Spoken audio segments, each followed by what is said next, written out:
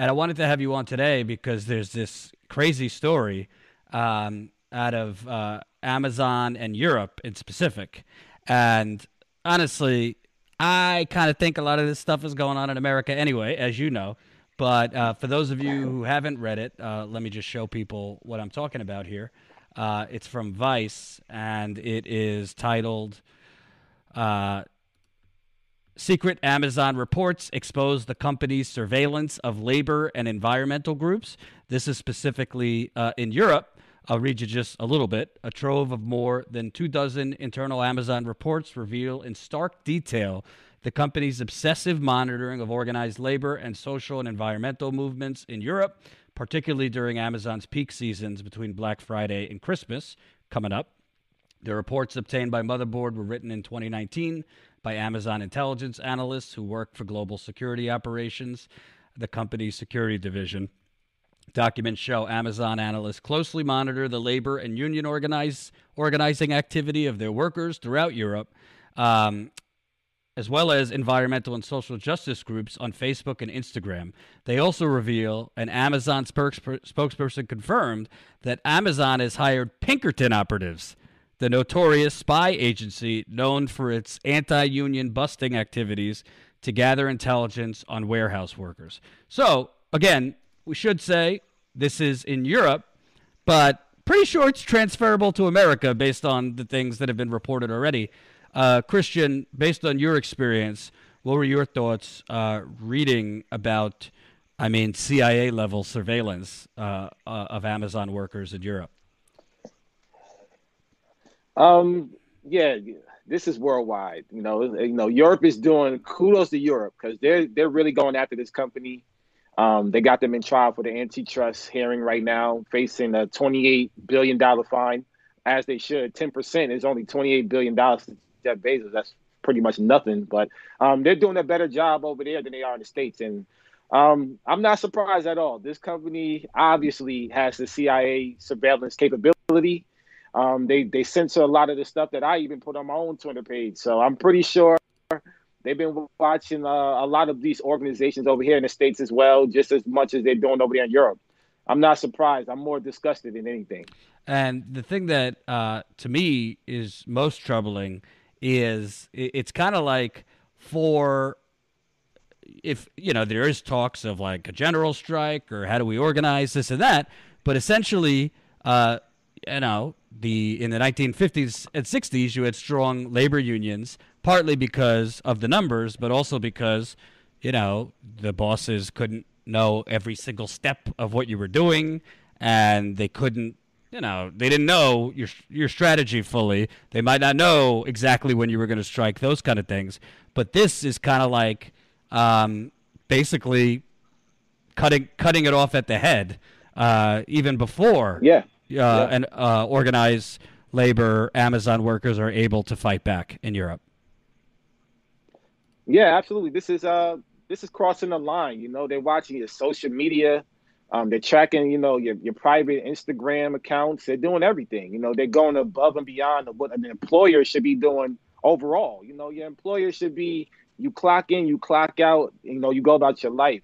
But instead, they're invading your privacy. So some degree, they're once again tracking your social media, seeing who you're talking to, trying to block certain information from getting to you. And people wonder why you see these propaganda commercials all over the place. It's because that's what they're meant to do.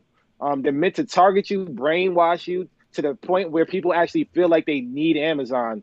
And that's what we're dealing with in the 21st century. But as you can see, this company is way too powerful and they're controlling the market, and it needs to be demonopolized. This is what happens when you don't demonopolize these type of corporations. And why do you think it is that Europe and the European government seems to be going at Amazon, whereas the United States, or as I call it, United Corporations of America, nothing. You have these show hearings with Mark Zuckerberg and Jeff Bezos and the Twitter CEO, but there's not, as of now, there doesn't seem to be any teeth underneath it to actually go after Amazon. Not just for the fact that they've done illegal things as a monopoly, like stealing other companies' intellectual property and ideas and software, but and Data. data, but now, I mean, basically tracking not only its own workers but outside organizations. Why does the United States government just look the other way? Good question. Good question. You know why? Because they got their money in their back pockets as well. That's what it is. Corporate ties. In UK, at least I can say they're unionized as well. Their Amazon facilities over there are unionized. Over here, I think it's about 300 facilities, fulfillment centers across the nation. They're not unionized. None of them. Not one of them. And this is the difference between being protected and unprotected. We're unprotected as essential workers. And that's a shame for us to be a necessity and be deemed as essential workers. And we're supposed to be the lifeline of the whole pandemic right now because we're on the front lines. We're delivering packages. We're delivering essential needs. But we're not being treated as essential workers. We're unprotected. We're getting fired. We're being exploited. We're living paycheck to paycheck. We have no Medicare that is going to be covering all our medical expenses, especially for those with underlying health conditions. And in the UK, they are unionized. And if you're not leading up to their demands, then they will strike back. They will shut down their facilities. They will take it all the way up to the courts, and they fine the company. They hold them accountable. We don't do that over here. And, it seems to me also, it's not just that they're surveilling employees, but they're also trying to squash even the most minor political dissent. Shama Sawant out in Seattle, she's been like one of the few politicians out in front trying to tax Amazon. And now, after Amazon spent $1 million on trying to get rid of her in the last Seattle city council race. I mean, $1 million is a hell of a lot of money for a local city council race. Now, all of a sudden, she's facing a recall petition to recall her as a city councilman. I tend to think Amazon is behind that. So it's kind of like their tentacles is not just in surveilling their own employees, Absolutely. firing and scapegoating you when you were just trying to get safe conditions during a pandemic. Now they lost democratically. They couldn't get rid of her in Seattle by spending over $1 million. Now they're trying to recall her. Yeah, that's exactly why we're heading out there. Indirectly, I don't want to say it over here, but because they are watching her. And I know that for sure. And I just want to say that workers do stand in solidarity with that bill. And anybody in Seattle should support that bill. We need that bill. That bill is a catalyst for what we should be doing nationwide. Give Joe Biden and Kamala Harris some thought on what type of what tax wealth that they should implement on the wealthiest. So yeah. Another thing that we have to think about is Jeff Bezos.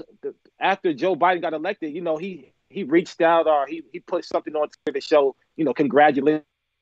It's kind of like they're licking their chops, getting into the Democratic Party and getting into these politicians' back pockets. So we got to make sure we expose that, stand in solidarity with the bills for the taxing the wealth, and also make sure that we hold our elected officials accountable as well. I want to read just a little bit of this. Hold on. So in Europe, Amazon, the documents, here we go. Amazon's approach of dealing with its own workforce, labor unions, and social and environmental movements as a threat has grave implications for its workers' privacy and ability to join labor unions and collectively bargain, not only in Europe, but should also be concerning to customers and workers in the United States. Amazon intelligence analysts appear to gather information on labor organizing and social movements to prevent any disruption to its order fulfillment operations. This new intelligence reports obtained by Motherboard reveal in detail how Amazon uses social media to track environmental activism and social media movements in Europe, including Greenpeace and Fridays for Future, environmental activist Greta Thunberg's global climate strike movement, and perceives such groups as a threat to its operations. The piece also went into the fact that they were basically monitoring how many labor meetings or union meetings, their workers. And this is the most rich part about it, because you got Jeff Bezos, he likes every now and then to create like a pre-K school for underprivileged kids, or like Amazon creates an initiative to fight climate change. But then they're turning around and basically surveilling real climate movements. I bet they're surveilling the Sunrise Movement too here in the United States, because the things that Jeff Bezos does is for show. His philanthropy for certain causes and groups is for show, but they are actually surveilling, i.e., suppressing real movements, because frankly, Amazon is one of the biggest contributors to the climate crisis outside of the Pentagon. Yeah, I mean, he just donated what $800 million last week. But once again, I want to go back to that point. Just the fact that they're surveilling these different movements. You was at the last action I did out there, and you covered the entire event, what we did in Beverly Hills, and what did we do for the first time in probably a long time, or the first time ever, at least about what's going on in the last several months. We included the environmental movement. We had Extinction Rebellion out there. We had a social injustice. We had members from Black Lives Matter out there, teachers unions as well, and the labor movement. We combined all these movements, and they surveilled it. We went to Jeff Bezos' residence, and what happened? He sent out a drone and scrambled everybody's service so that we lost connection from the rest of the world as we were live streaming. So this is not a coincidence. This is exactly what they're doing. Joe Biden, everybody was a lot of people were holding their nose because Donald Trump. Well, now it's Joe Biden. And, the people he's appointing, I'm not asking you about people in particular, but, I mean, they're your cardboard cutout, Democratic Party, neoliberals, Wall Street's great, global trade is great, and they take a hell of a lot of money from Amazon, Jeff Bezos, Silicon Valley.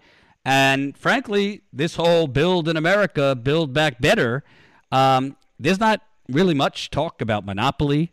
There's not really much talk. They give lip service to small business, but they don't actually focus on the fact that Amazon, through many borderline illegal or illegal practices, is putting small businesses out of business. And they don't, I hear no talk about the fact that, I mean, you might know the exact number, but you're talking thousands and thousands and thousands of Amazon workers had COVID because the richest man in the world didn't provide basic PPP quick enough. So, are you seeing anything about from the incoming administration that makes you think there might be some more adversarial approaches to Jeff Bezos and Amazon?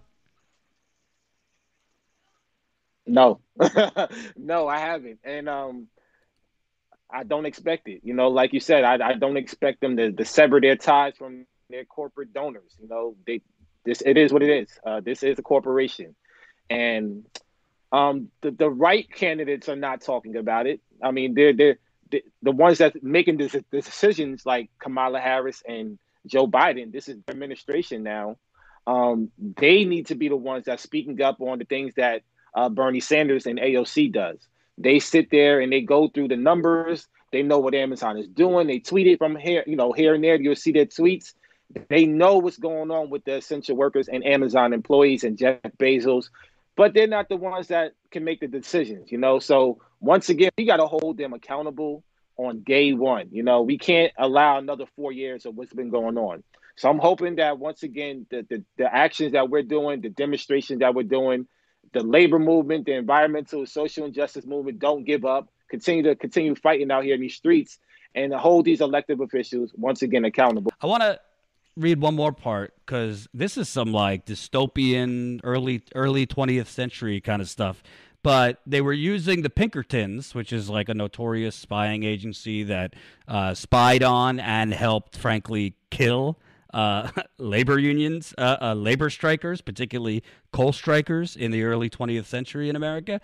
So in the report from November 2019, however, an analyst wrote that Amazon hired Pinkerton spies who were inserted into a warehouse in Wrocław, Poland, sorry if I'm mispronouncing, to investigate an allegation that management coached job candidates on how to complete job interviews and possibly even conducted the process for them. The Pinkerton spies were posted in a Warclaw warehouse known as WRO1, operated by the Amazon contractor Adecco. To investigate the allegation, according to the Amazon report, Pinkerton operatives were inserted into WRO1 Adecco between November 19th, 2019 and November 21st. No identifiable evidence of coaching on behalf of the agency recruiters were observed. The report refers to the Pinkerton Detective Agency, which in the late 19th century and early 20th centuries supplied detectives to infiltrate unions and hired violent goon squads to intimidate workers from engaging in union activity. So that brings me to, listen, it's going to be hard. It's not going to happen overnight. But let's say, we're headed to a COVID depression, unfortunately. The economy is in shambles. It's only going to get worse. And let's say you really have kind of, maybe it won't right away be a general strike, but you have a lot more people that want to participate in economic strike, economic boycotts, try to join labor unions. Well, from the sounds of it, I don't know if you would be able to know how many of those people are actually pure unemployed workers versus Amazon moles. I mean, I'm not trying to be dramatic, but how do you know? It seems like Amazon, like we've seen at the Standing Rock protests and other, they are trying to infiltrate labor unions, environmental groups, and whatnot to sow dissent or at least get intel. Man, I can tell you, we don't know. That is the scariest thing. You don't know. I advise everybody that is a activist or a leader of this movement, start your vetting process, tighten it up right now, because that's the best that we can do. I already had several situations where I thought that somebody worked for the company. They even spied on Zoom calls. They go to the extreme. You never know. So all I can say is we have to just continue to tighten our circle up. Make sure that we vet everybody that we allow into our organizations or our unions. Vet them out to your fullest extent. We have to fight power with power. That's what we have to do.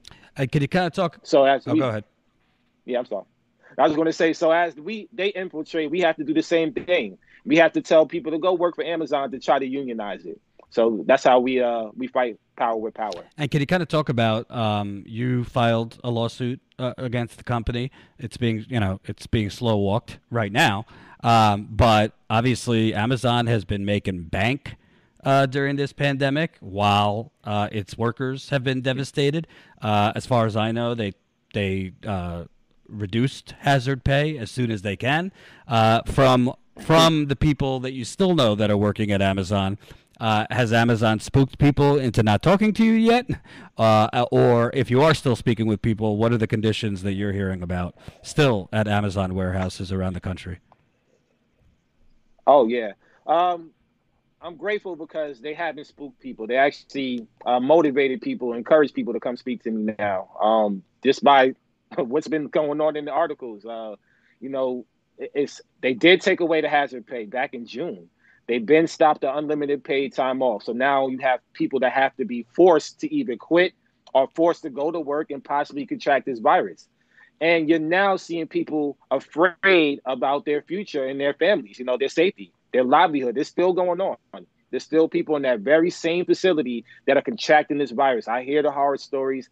People still reach out to me daily, nationwide. And I'm just happy to have this platform still to uplift their stories, because that's exactly what we do when we go protest and we do these demonstrations. We're telling the stories of these workers that are afraid to speak up, are those who have underlying health conditions that are at home right now.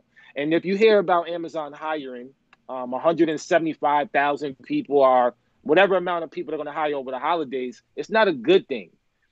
These facilities are breeding grounds for COVID-19. I can tell you that right away. And the people that they're hiring are replacements for the vets that's been there for 2, 3, 4, 5 years that are quitting right now. They're quitting because they can't deal with the mental stress. They can't deal with the fact that this company failed to protect them, and they're seeing their coworkers get sick on a daily basis. So they don't know which way to turn. And you got to think the vast majority of the workforce is Black, brown, or indigenous or immigrant. So that's why I filed the class action lawsuit, because once again, it's going to represent the class that the majority of the mass of Amazon's workforce. And yeah, it's never going to be Amazon versus Chris Smalls. It's going to be Amazon versus the people. And what's going on? I know you guys are headed to Seattle. We spoke about Shama Sawant. What's going on in Seattle soon? What are you going to be doing? Absolutely, yeah. We're going to give a different meaning to Black Friday this year.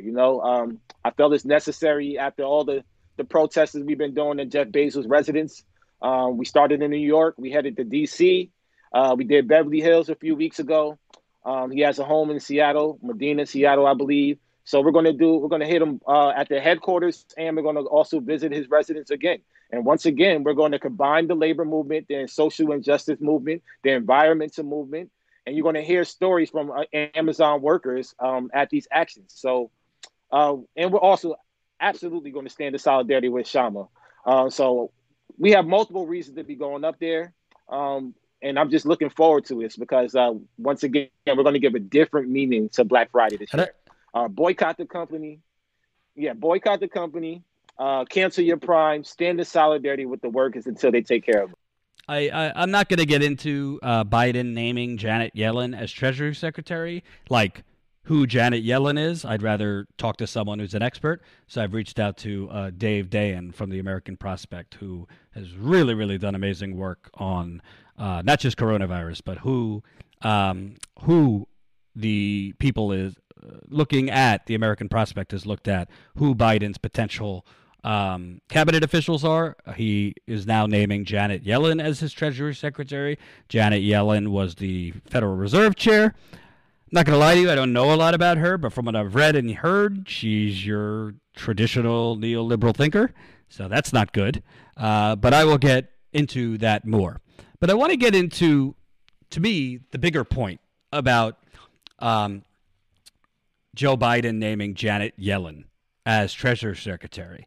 And it goes to what happens when people with progressive inclinations, like Elizabeth Warren, who I do believe, when she entered the Senate in 2012, really was progressive at heart. Elizabeth Warren, we heard it from progressive activists. We heard it from progressive think tanks. We heard it from Sunrise. We heard it from Justice Democrats. We heard it from a whole lot of people lobbying for Elizabeth Warren to be Treasury Secretary. I said, I think Krista Ball said, I think anyone with a brain said, I said, I don't think Elizabeth Warren's going to get a parking pass to the White House under a Joe Biden administration, much less Treasury Secretary. And this whole, selling out Bernie Sanders in 2016, then in 2020 again, all because somebody told you, I think she said Lawrence Summers or somebody back in the day told her, you have more power inside the room than outside the room. So you got to get inside the room to even begin to fight for your progressive legislation. Well, the question is, how do you get inside that room? How do you get inside that room? And I think Elizabeth Warren wrongly believed that, and somebody, when I tweeted out, I tweeted this out, which I thought was kind of funny. Warren sold out Bernie Sanders twice in 4 years and hasn't even gotten a White House parking pass for it. I believe Elizabeth Warren truly believed that if I sit it out in 2016, if I sit it out in 2020, and in 2020, her sitting it out, meaning not endorsing Bernie Sanders, was even more damaging. Because I think there is reason to believe that if Elizabeth Warren would have dropped out after she came in, I believe, third place in the New Hampshire primary, I think Bernie Sanders would have had a even bigger blowout in the Nevada caucus. I think Bernie Sanders would have not lost South Carolina by almost 30 points. And more important, Joe Biden loses a few of those states that he won on Super Tuesday, because the margin of Joe Biden defeating Bernie Sanders in several of those states was Elizabeth Warren's vote percentage. So, devil's advocate, woke Warren women could say, Jordan, Warren didn't owe Bernie anything. To that, I agree. It's not specifically that Warren owed Bernie. It's that if Warren wants to describe herself as a progressive, then you owe the progressive movement, you owe progressive, potentially future progressive legislation, progressive change. You owe it to them to do every single thing you can to actually push over the top the remaining progressive candidate. But Warren truly believed that if she played ball, if she sat it out again, if she stayed in through Super Tuesday, which I don't think was an accident, she knew after New Hampshire she had no chance. She knew after Nevada she had no chance. She knew after South Carolina she was done. She stayed in, I believe, to block Bernie Sanders. The reason I can't get in her head, was it the snake emojis, which is completely petty and ridiculous? Was it the fact that, Bernie had the gall to fight against the smears that he had said, I don't think a woman could ever beat Trump? But by her staying in, by her leaking to the media that Bernie said these things, that you can't beat Trump, it essentially handed the Democratic nomination to Joe Biden and Obama and the things he did, which I'm actually about to get into in a little bit. So why is this important? I'm not just poking at Elizabeth Warren and looking backwards for the hell of it. I think it tells a lesson about progressive politicians and progressive activists that become politicians. Because I truly believe, if you look back, I think when she became senator, she actually was more along the lines of an AOC, a Rashida Tlaib, an Ilhan Omar, a Ro Khanna, Jamal Bowman, Cori Bush. Not the same color, not the same experience, but true instincts, progressive instincts, not to play ball, so to speak. But I'm just a player in the game.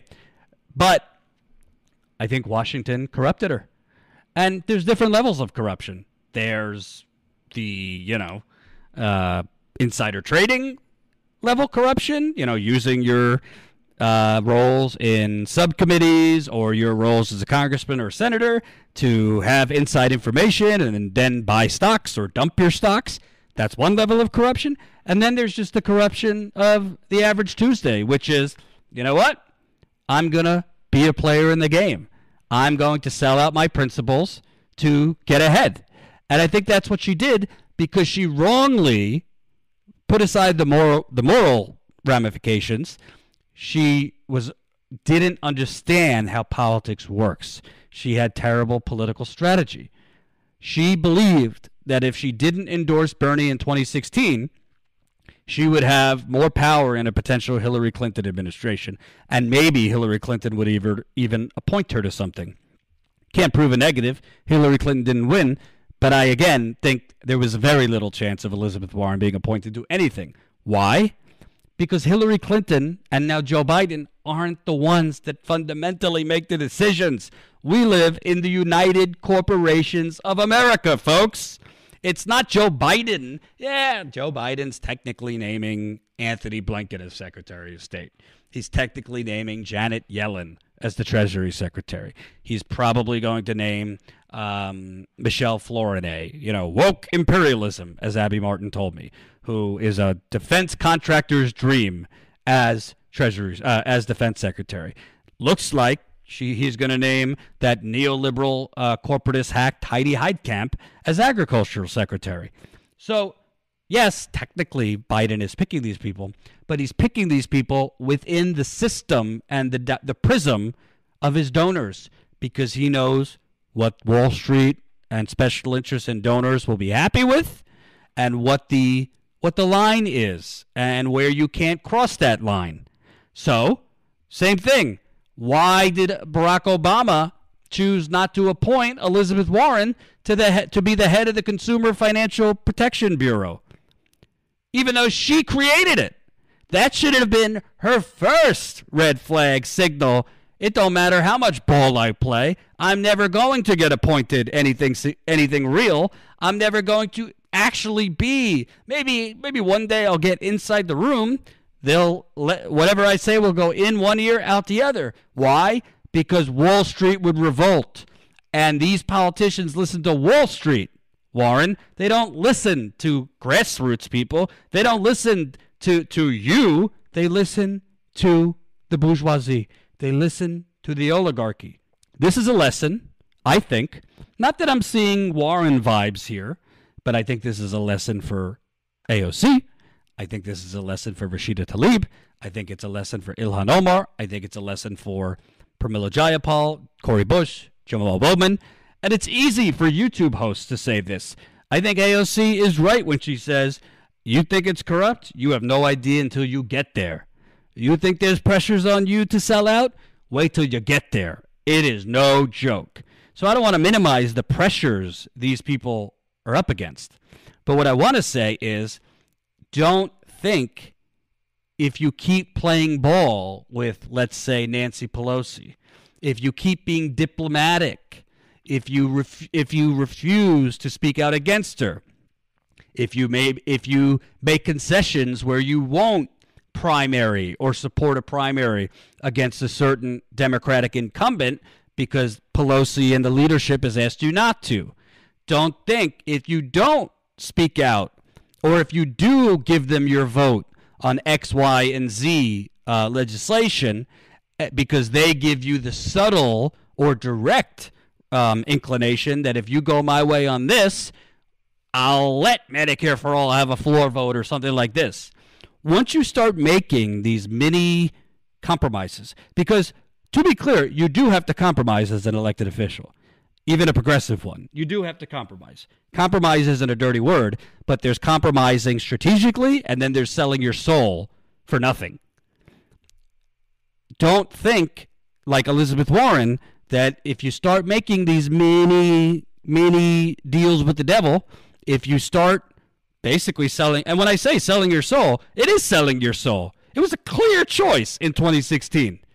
Bernie, Hillary. She sat it out. It's a clear choice when you clearly have no way of winning. When you've come in third place in New Hampshire, which is the backyard of Massachusetts, that you stay in, you are selling your soul. You know full well that Biden, Obama, the entire neoliberal plutocracy wants you to stay in because your votes keep Bernie from winning these states. That's what happened in many of the Super Tuesday states. So she made a deliberate decision thinking, and I'm sure the New York Times reported that during her campaign, in addition to the selfies with everyone, she was going around the country drinking hot tea with a who's who of the Democratic Party establishment on the local level and on the state level. But the thing is, when you do that, when you make decisions, either not endorsing or endorsing certain things, thinking that they will finally pay you back later, what you're not realizing is it doesn't even matter if they pay you back later. Whoever told you being inside the room is better than being outside the room is wrong. I also want to comment on President Rewrite History, a.k.a. President Obama. I don't really talk about Obama a lot because what's the point? He's gone. But he is doing his book tour now. What is it called? The Promised Land or some nonsense like that. And I mean, the hypocrisy, the contradictions are thick. I haven't read the book. I don't really want to read the book. But I've seen some of his interviews. The things he says, and the media will never call him on any of this because they're too busy slobbering over Obama. They've been slobbering over him for over 2 decades now. But Obama literally is gaslighting people in these interviews, and very few people are even noticing to the degree of the stench. Let me play you this clip in particular that really, really riled me up. That is a much more, in Mario Cuomo's terms, it's prose and not poetry. And so part of my challenge as president was campaigning in some high poetry, using a writer's sensibility to describe who we are, what we might be, But once you get to governing, and then I'm dealing with Mitch McConnell and John Boehner and Ben Nelson and Robert Byrd, and sometimes progressives in particular overestimate the degree to which high rhetoric is going to actually move votes, because the country's different.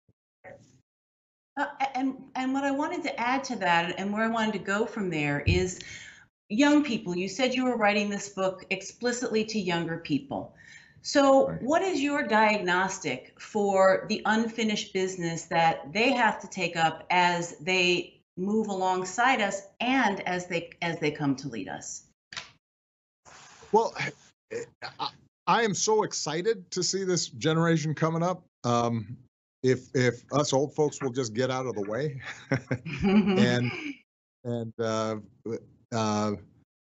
and that's true culturally. It's true in terms of our politics. I think their instincts are really good. It is second nature for them to believe that all people have intrinsic worth and dignity. It is second nature for them to not discriminate against people because their differences in race or gender identity or who they pray to, and they're sophisticated, they're smart, Yeah, so I couldn't take any more of that, but you get the point. Gaslighting. And the most ironic part of all this, is when he says, old folks like us, we just got to get out of the way. Just get out of the way, old folks. Well, you didn't exactly feel that way when you meddled in the Democratic primary. President Obama, literally, again, I don't want to spend too much time fixating on the Democratic primary, but these people are just full of excuse my French, swear jar. Bernie Sanders was maybe 10 days away from clinching the Democratic nomination. So I know a lot of progressives are very dejected right now. But remember, this calendar year, a progressive was very close to actually becoming the Democratic nominee. And President Obama, after Joe Biden, frankly, whooped everybody's butt in South Carolina with the assistance of James Clyburn, he literally inserted himself, pressuring Pete Buttigieg to drop out of the race, pressuring Amy Klobuchar to drop out of the race.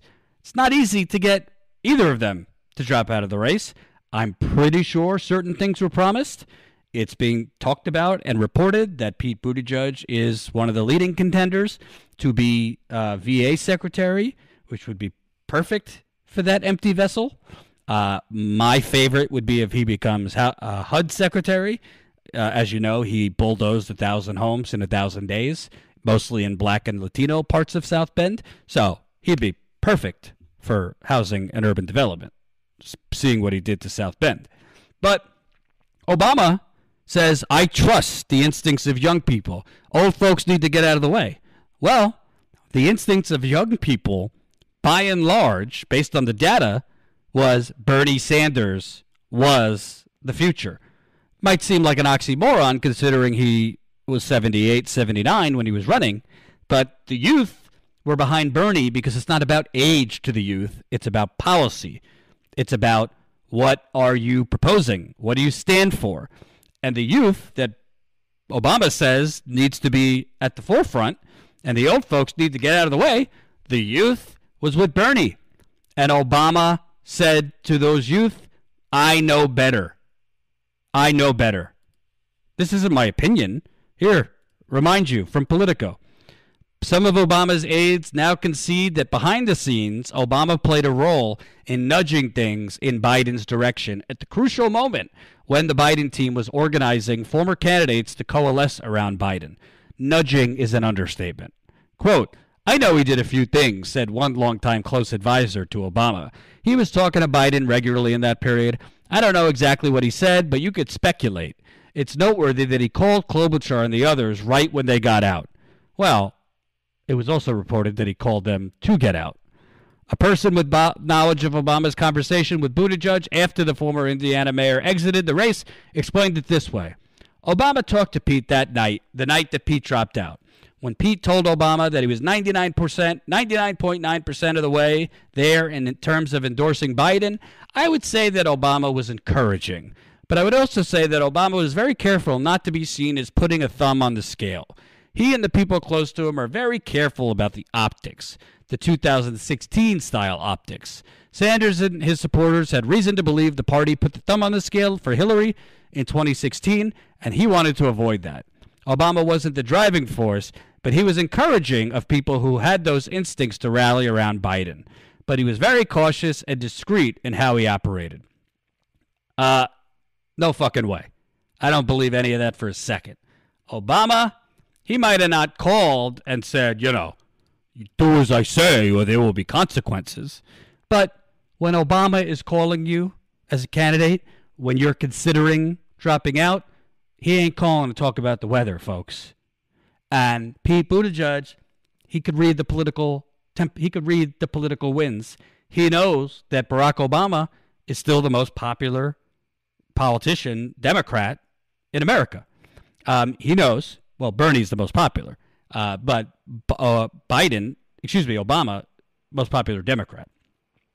And Pete Buttigieg knows, wait, if I do this thing that Obama clearly wants me to do, Obama's going to be there for me if I run for Senate. Obama's going to be there for me if I run for the House.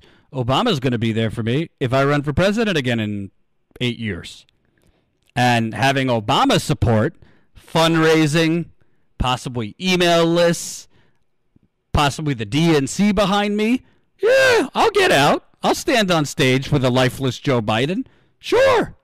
Amy Klobuchar, same thing. Didn't seem to me that Amy was in any hurry to drop out after South Carolina, even though she knew she had no chance. Her national profile was rising. It could help her in a variety of ways to stay in through Super Tuesday. She knew she wasn't going to win, but why not? She did have money coming into her after a stronger than expected finish in the Iowa caucus. Did fairly well in the New Hampshire primary. And all of a sudden, she drops out. And all of a sudden, within 3 days, it's not only that they endorsed Joe Biden. It's one thing to drop out and endorse him. They quickly got on stage together in Texas before Super Tuesday. That's not by coincidence, folks. That is a product. It doesn't even require Obama telling them to do it. Obama is indirectly and directly involved in all of it. Why? Because he doesn't give a damn what the young generation wants.